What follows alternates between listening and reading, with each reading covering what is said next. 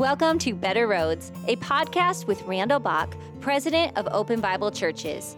Everyone has a story to their journey, and God loves to participate in those stories. Join Randall as he explores another Better Roads adventure. We're going to learn today about multicultural churches. Now, my observation is it's much easier to talk about growing a multicultural church than it is to actually do it. Barbara and I love worshiping in multicultural churches, as do many other believers. I think we view it as a little bit of a foretaste of heaven. It's going to be in heaven. But, how does a multicultural church happen? Are there key ingredients for effectively growing a multicultural church? Pastor Deodath Mathai has served as a member of the National Board of Open Bible Churches. And it was during that time I grew to deeply appreciate his heart, his insights, wisdom, and his gentle interaction. So Deodath, it is really a joy to reconnect and welcome you today to Better Roads. Well, thank you so much, Reverend Bach, for having me. I am certainly delighted to be here and to be a part of this great program, speaking to the hearts of men and women everywhere. Thank God for the glorious opportunity to serve. And we give him praise for our service. Amen. Amen. So you're originally from Trinidad. So tell us about your family, what brought you to the USA, and where you pastor today. Okay, so we're going to go a ways back. A ways back, huh? Trinidad is certainly a lovely country. It's a twin island republic. And, I've had the wonderful privilege of being born and raised there. I went to school there, and all of my schooling there were primarily influenced by the British system of education. I went to all of my schools actually were influenced in that way. And so I am the middle of two children. I have an older sister and a younger brother, and we were all raised in a Hindu family. And so that in itself is a lifetime story that, we certainly... Yes, indeed. We wouldn't be able to cover today.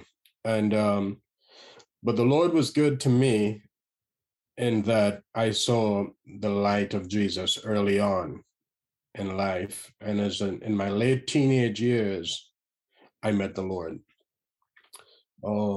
I had already started down a very, very negative path in life. And so I was invited to this street crusade meeting. And I thought I'd just go over there and be a nuisance and mock the preacher and make fun of the preacher. I particularly went to target the preacher. But what I did not know was that the preacher, he was a rough gentleman from Miami. And he could handle you. Yes, and he was a no-nonsense guy. I would have my first encounter with a preacher that I initially thought all preachers were soft and gentle and robe wearing and so on. But I found out differently about this gentleman. At the end of his message, he pointed directly at me. He said, "You, sir, come here." Back in the day, they used to do that, those preachers. and they could get away with it. That's right. And so I immediately, from the time he pointed me out, I started having these strange sensations. And I started shaking and shivering, and I said, "What is happening here? This is Trinidad. It never gets less than 90 degrees, Why am I cold?" And that night, I was led to the Lord. Oh, wonderful. And it happened in I believe, 1981. And I accepted Jesus and never turned back since then. Served the Lord through the years. And in every way that I possibly can, I try to make Jesus proud of me at every turn. Amen. And that's, and it started there, and there was no going back. So, okay, so that is I wish we could unpack all the rest of that story, but obviously God tabbed you, set you apart. So let's pick up a few more pieces here before we get into the church you pastor. Tell us about your family, and then what brought you to the USA? Was it because this preacher was from Miami or what? Huh? Well, insofar as the family is concerned, Jean and I attended the same church in our younger years, and we never had any interest in each other at all. She was Sister Jean, and I was Brother Mathai. That's how we went in the old days. You had to put that little title in front That's of it. right. You do go back a ways, don't you? Yes. Yes. And so we were doing fine, working together. I was always 1 year ahead of her in Bible college, but we did meet in Bible college, and in a more personal way. And a gentleman in the neighborhood had died, and the pastor was out of town. And so somebody called me, I don't know if it was my superintendent or whomever, and said, "We need you to go and do this funeral." And so I went to the funeral, and while I was officiating, I looked over and I saw Jean. And I started to think to myself, wow, she looks nice. And. You saw her for the first time. No, I had seen her before. Yeah, but you really saw her for the first time. Yes, yes. And so people are crying and bawling and so on, and my heart is fluttering, and I'm seeing sparks. Beware. And, yeah, it happened in the strangest of place, and she would tell you. And so she was with her mother, and I couldn't wait to get that funeral done with. We put that guy under in a hurry, and and I went over and I offered to drive her home. And then she said, well, my mother is with me, so I had to drive her mother as well. Oh, yeah, the mother goes with the deal. Okay, got it. Yes. And that started us off. And we eventually got engaged. We got married. And this past January would make us 33 years. Oh, man. Of a very happy marriage. Congratulations. And God has been good. The Lord has given us 2 sons, Jonathan and Jordan, and they're both independent young men, both in the medical field and both in ministry with us. And so we thank God for that. Jonathan, our oldest son, he is a radiologic technician at St. Mary's Hospital, and he is on the music team of another church here in West Palm Beach. And Jordan is with me as our music, our sound engineer, and so on. So, God has blessed us. We're doing well. Our boys are serving the Lord. And for us, that is one of the biggest achievements in our ministry. That's right. We rejoice with you over that. So, yes. So tell us the church that you pastor. Now, this has become a multicultural church. I don't think it would have been described that way before you went there. So, tell us a little bit about this church, and describe the diverse composition of it today. Yes. And where is this in the name of the church too? I don't think I asked you that. Yes. Well, the name of the church is New Horizon Worship Center. And we are located in West Palm Beach. And it is the only open Bible church right now in West Palm Beach. And so we serve a very large and diverse community, and for which we're grateful to the Lord for giving us the opportunity to do so. When we got to this church in the summer of 2008, honestly, I really don't know what we could have described it as, because our first service had 4 people. Yeah. Outside of my family. Wow. And so with my family and those 4 people, we made 8. And as we continued on from the summer of 2008, we noticed that many of the folks who had left the church were returning, And as they returned, we noticed that some of them did not stay. I wasn't sure really what they were looking for. We were trying to figure out stuff as well, but we noticed that there was a buildup, and the buildup seemed to, at the time, be multi-ethnic. It seemed to be people from different countries, different cultural backgrounds, and so on. And then it dawned upon me that this is a good thing, because in my heart, I always knew that God had called me to the masses. I always knew that I had a voice to speak to people who did not speak the language and live the life that I lived. I very early on in my Christian experience, I knew that. As a matter of fact, I am one of those persons who believed in personal prophecies. And in my final year at Open Bible Institute, a lady from the church prophesied on my life and said to me that you would be ministering to strangers. And I remember that word to this day. That's a biblical word.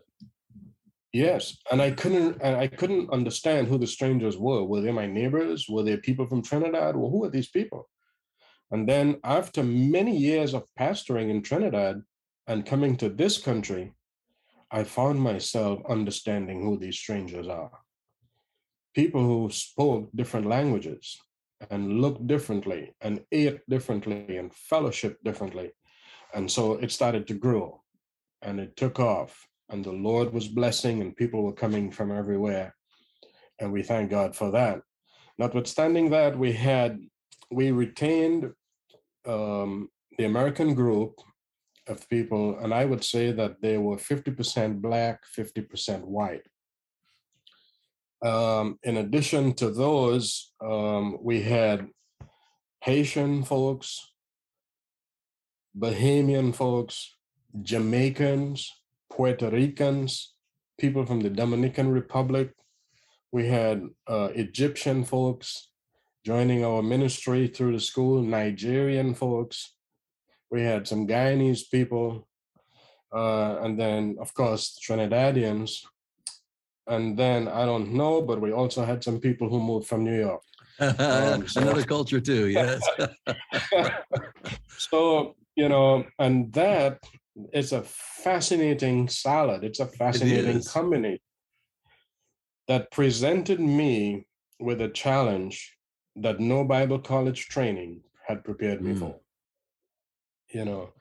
This was going to be learn as you go and grow as you go. Yes. And that's exactly what it was. It took out of me everything that I thought I knew about pastoring. And one of the first things that had to leave was the benign paternalism, that I'm the father, Yes. I'm the pastor, I'm the leader, I'm the bishop.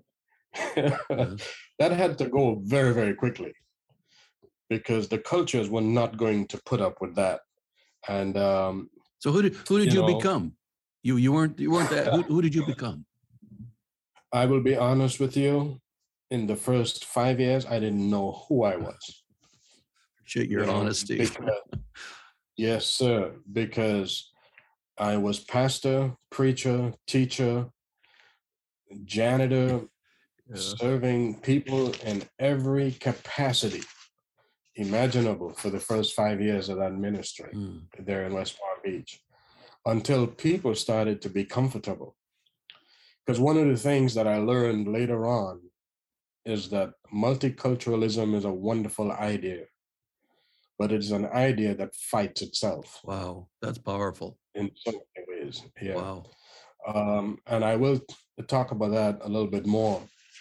But I was encouraged, with reading scriptures and so on. Acts chapter 9 talked about the Parthians, the Medes, the Elamites, people from Mesopotamia, the Judeans, all those peoples. And I was seeing that happening.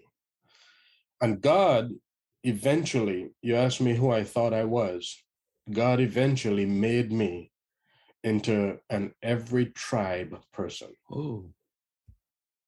An every tribe person. I had to learn some key, basic, fundamental things about human relations all over again if I was going to be that every tribe person. And most of what I had to learn was in the realm of the socio-relational aspects of things, how to relate to people. And the education still continues, mind No you. doubt. You know, it still continues, but God has been good to us. I learned very early on to lead, to love, and to keep learning. Oh, wow. That's a powerful prescription right there for anywhere. Yeah. And it was not going to happen outside of that. Yes. You know. So as you look at the all these dimensions that you have, you're in the process still of learning. A flood of questions come to mind about some of the specifics, like, you know, most you're interacting with people as one of them in each of these groups. You're learning how to do that, but you realize that, you know, most church worship teams reflect the music of their culture. And you don't have a culture, you have several cultures. And, you know, people tend to keep to their cultural traditions. How do you manage that, language barriers? How do you surmount all of these issues? How do you make this congregation truly connect as one, even though they come from these totally different backgrounds, you know, appreciation for music, language, all of that? How do you blend all of that? Well, you know, it's a process. And one of the things that we had to do was very early on, made it very clear that our ministry was not going to make everybody happy. It was not, you know, the board and the leaders and so on. We had very regular leadership meetings and we discussed and talked about these things. We were not going to make everybody happy. Yes. Notwithstanding that, we had to have a standard. And so the standard that I fought for was a music and a worship environment that could be described as contemporary. Contemporary and Americanized.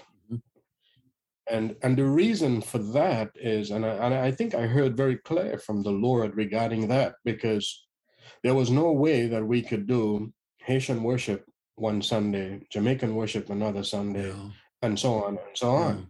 There had to be a standard. But what the Lord told me in the way that we're going to fix this is to make sure that there was a friendly atmosphere during the worship services, to make sure that there was opportunity for fellowship, to make sure that we were doing everything we can possibly do to make our guests, first-time visitors, to make the cross-cultural experience very pleasant for people, particularly those who are visiting for first-timers, the first time, you know. And so we switched the emphasis from what kind of music we were going to be providing to what kind of environment we will provide during the music presentation. Wow, that's excellent. And I think when we settled that in our spirits, honestly, we never had a problem with people rejecting the style of worship and the kind of music that we provided and so on. Mind you, it took a little while to get there because we had to, before we could provide that kind of ambience, we had to work with personalities. The worship leaders themselves had to be reborn. Yes. You know, they had to be remade. And that took the longest time to do. You know, but when we did that, the Lord blessed the ministry to the degree now that, you know, I would rate the worship at West Palm Beach at right at the top with many other churches that perform at larger levels. The Lord has blessed us. And I see Jamaican dancing during the worship. I see Haitian people, Hispanic people, everybody getting in there. And largely because we did not try to please people, we let the Holy Spirit please people. And when that happened, great things started to happen. You know, And as we pressed on with the worship, now we have a younger group of people coming in that are leading worship, and we don't have to try to recreate that culture. They are meeting it already in place, and so it has gotten a little bit easier now. People know now that when they get there, man, we're just going to worship the Lord, bless his name, and so on. I read a saying by a lady called Rebecca McLaughlin, and she said that ultimately our worship experience and our convictions and so on should and should always be shaped by the Holy Spirit. Not so much by the music directors and so on, but by the Holy Spirit. Yes. And we were obedient in that regard, and great things happen. Amen. You know. So yeah. So you don't profound at the beginning was, we can't make everyone happy. We're not here to make everyone happy. So I would assume that means there's some people who would decide this really isn't a fit for me, and you would bless them to go their way. And sir, we had many such blessings. So people who are there are because they want to be there then. Yes. There were people who actually came and got up in the middle of the service and left, and I never saw them again. Wow. And I had peace with that, you know. But there were some things that we had to do to make sure that we keep most of the fish in the net. We understand that we were not going to be able to keep all of them, but we needed to do what we need to do. And there were some things that we did not negotiate with at all. You know, one of them, like I said earlier, we were not going to make everybody happy. The other thing was, we never displayed a bias against any particular ethnic group, not even in joke. Mm-hmm. And yes. Reverend Back, let me tell you, I had to stop making jokes. Mm-hmm. You know, the one that says, so a Jamaican, a Bahamian, and a Trinidadian went into a bar. You don't do that. I had to painfully give those up and instead say a chicken, a dog, and a cow, you know, and we got around things. Yeah. Because I learned that an ethnic joke can become the microgenesis of a full-blown exodus in any church. You're giving us some powerful insights here. Just a joke, and you can have a landslide in a multicultural church. What you think is a joke isn't perceived as a joke on the other end. It's not. And so we talk to our people all the time, you know, listen, if you're going to make a joke, share a joke with me. And if I don't laugh, you don't share. It's called the Mathais test, the Mathai humor test. Because we work hard and we can't afford for one group to leave. Because if a group leaves in a multicultural church, that whole community is going to leave. Yes, yes. You know, and so a non-negotiable, as pastor, I never try to win an argument with an ethnic group or a person representing an ethnic group. I always try to make sure that that person wins the argument and find a way to settle up. Wow. Because you will never win. You know, I have found out that pastoring anybody, you very seldom win. You know, and particularly in a multicultural setting, you're not going to win.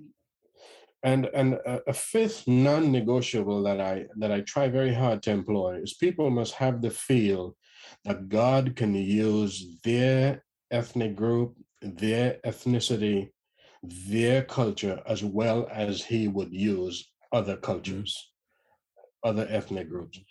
Every person must have that sense and that feel that they have an equal opportunity to be used of God. Mm-hmm. And I think that is one of our biggest keys. Wow.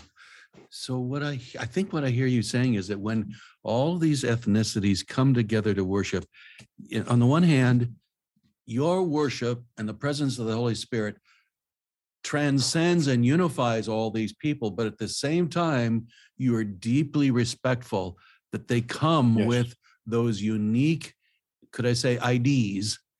That's a deep part of who they are, and you honor that. Yes. And occasionally our worship music selections occasionally would have a Jamaican Caribbean influence. When we do videos and so on, we will have some French or Haitian Creole type background music. Occasionally, it's not the mainstream at all, but occasionally people can feel comfortable and rest assured, to use your word, that we respect their place of origin and their nations of origin and the things that they practice and so on. And it has been working well for us. And I did a little survey recently, and I was trying to find out what the cultures feel about my preaching personally.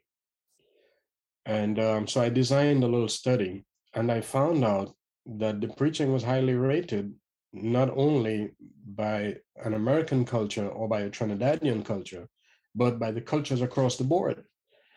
And then I did the same thing for the worship, and I found out that people are comfortable. They're enjoying it. They're staying, and they're bringing others. Mm-hmm. Until the pandemic showed up and put a wedge in stuff. Yes. And then the pandemic, yes. But God is good, and we are obedient, and He is continuing to work with us. So if you have someone, a couple questions for you. If you meet someone who says, I'm really just most comfortable worshiping with my own kind. I'm not really comfortable with mixing with all the other different groups in my worship and church experience. What would you like to say to them? Well, what I would like to say, I would not be able to say. But I would politely refer them to a church in the area. I might even give them a phone number. But they're probably on their way out already. Yes. So I will have to cite something in Revelation that says, so when we go to heaven, do you think that the worship is going to be with this group only or that group? Not your group, but this group or that group, But like I said, my rule is never to fight, because from the time I heard that, I knew already that I was going to lose that fight. Mm-hmm. And if people decide that they're going to worship with people of their own ethnicity, they probably will, Yes. So I'm not going to argue with that. But I'll share this with you, President Randallback. People who have told me that and have left, they come back within 3 to 6 months. They test the waters. They come back. Yes. And they come back. And when they come back, we receive them with open arms, with love, and so on, because I know that wherever they went, that experience did not work for them. That's right. Yes. There is something that happens. There is a sweet flavor that brews and stirs and mixes with the presence of God in a multicultural worship setting that people can get addicted to. And I use the word addicted, not clinically, but spiritually. Yes, absolutely. I hear you. And even I know I have adjustment issues when I go to monocultural places with the worship, and I have to adjust and say, okay, because I learned that I'm an every tribe person. Yes. And so adjusting for me is very, very easy. Yes. Yes.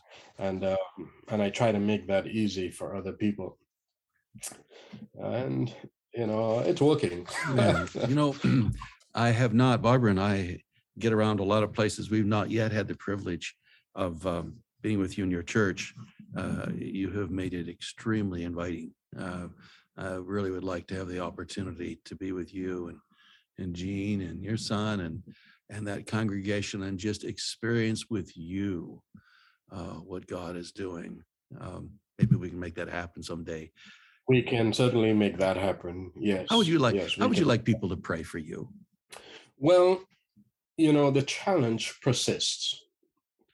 As we continue with ministry, there are new things happening every day. And so we pray.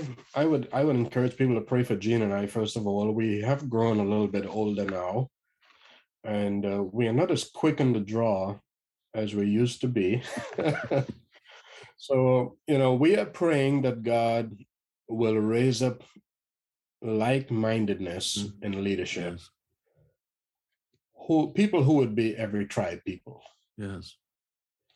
The Lord has blessed the church to the degree that it is no longer one pastoral change away from extinction. It used to be that for many years, but it is no longer there. There are people now who can row the boat, so to speak.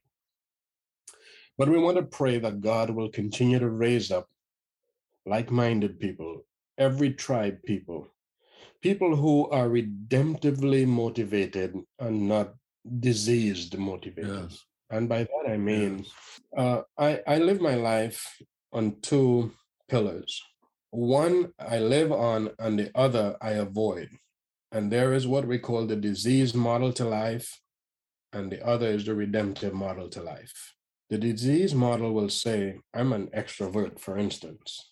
The redemptive model will say, I can adapt. I can be all things to all men. Amen.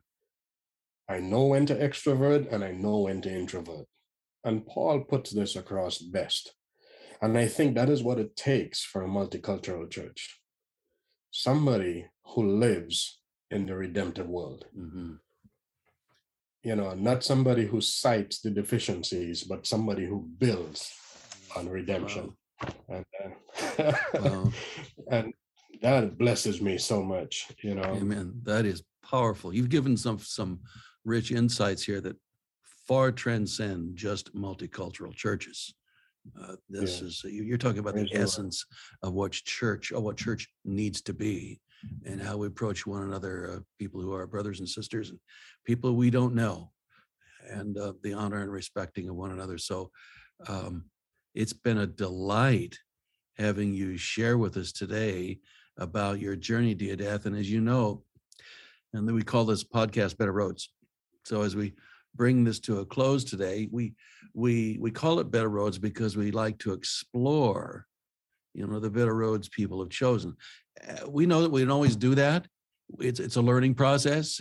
Our journey has roads that we'd say, if I could erase that one, I would, and yet God redemptively works through those anyway. And so we can all, in hindsight, identify some of the roads and say, that was not the best one perhaps to take. However, there are some roads we look back on those and say, that was really a key road. That was a road that positively affected the course of my life. And it was significant to who I am today. Could you talk to us a little bit about the better roads for you? Yes, sir. For me, the number one of all, the best road of all that I took was when I abandoned the religious practices of my forefathers. And I gave my life to the Lord Jesus Christ.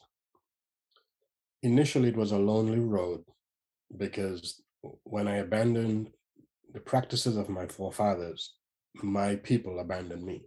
And in those early days, there was a very little tolerance for walking away from the religions, especially the one I came from. And it was a lonely and difficult path, but I stayed the course, and that road changed my life and the life of the woman that I would eventually marry and the sons that I would eventually have. And what it did was turn a generation. Just by me being obedient and taking that road, it put an end to a generation that started with my forefathers in southern India and came to the West Indies. And in a mixture of hardship and difficulties and what have you, while I'm grateful for everything that they provided, God took me out and showed me a better road, and I took that road. And I'm here today. Another road that I delight in is the road that took me to Jean. And when we got married in 1989, we got married that very same year, and we got married in January. In that very same year, May of that year, I went into full-time pastoral ministry. Looking back now, I am not so sure I'll advise anybody to do that. But we grew together, we learned together, we cried together, we went through life together. And one of the things that has always been unique to our marriage is that we have never worked separate jobs apart from each other. For the 33 years, we've always worked together in the same building, in the same room, in the same office. People have asked me, and don't you get tired of each other? And my answer is honestly no. We love each other, and our marriage has been stable through the years, and we thank God for that. And so that is the Better Road journey. And the last of all was when I chose to become a pastor. This year would make us 33 years as full-time pastors as well. Wonderful. Serving the Lord Wonderful. in pastoral ministry. And we give God praise for the roads that we have taken that have brought us to this place, to be able to sit under people like you, the great tutelage and leadership that you have provided, and many others that I've encountered, and have changed our lives forever. We thank God for that. Wow, Deodath, it's such a joy to have you with us here, my friend. I love and respect you, and appreciate how you have allowed and are allowing God to work through you. I think you're cutting some new, better roads also in the process of this, and God only knows where they'll land. So thanks for being with us today. Thank you for having me, sir. It's an honor. And we thank you, our listeners, for joining us today, and we invite you to get back with us next time on Better Roads.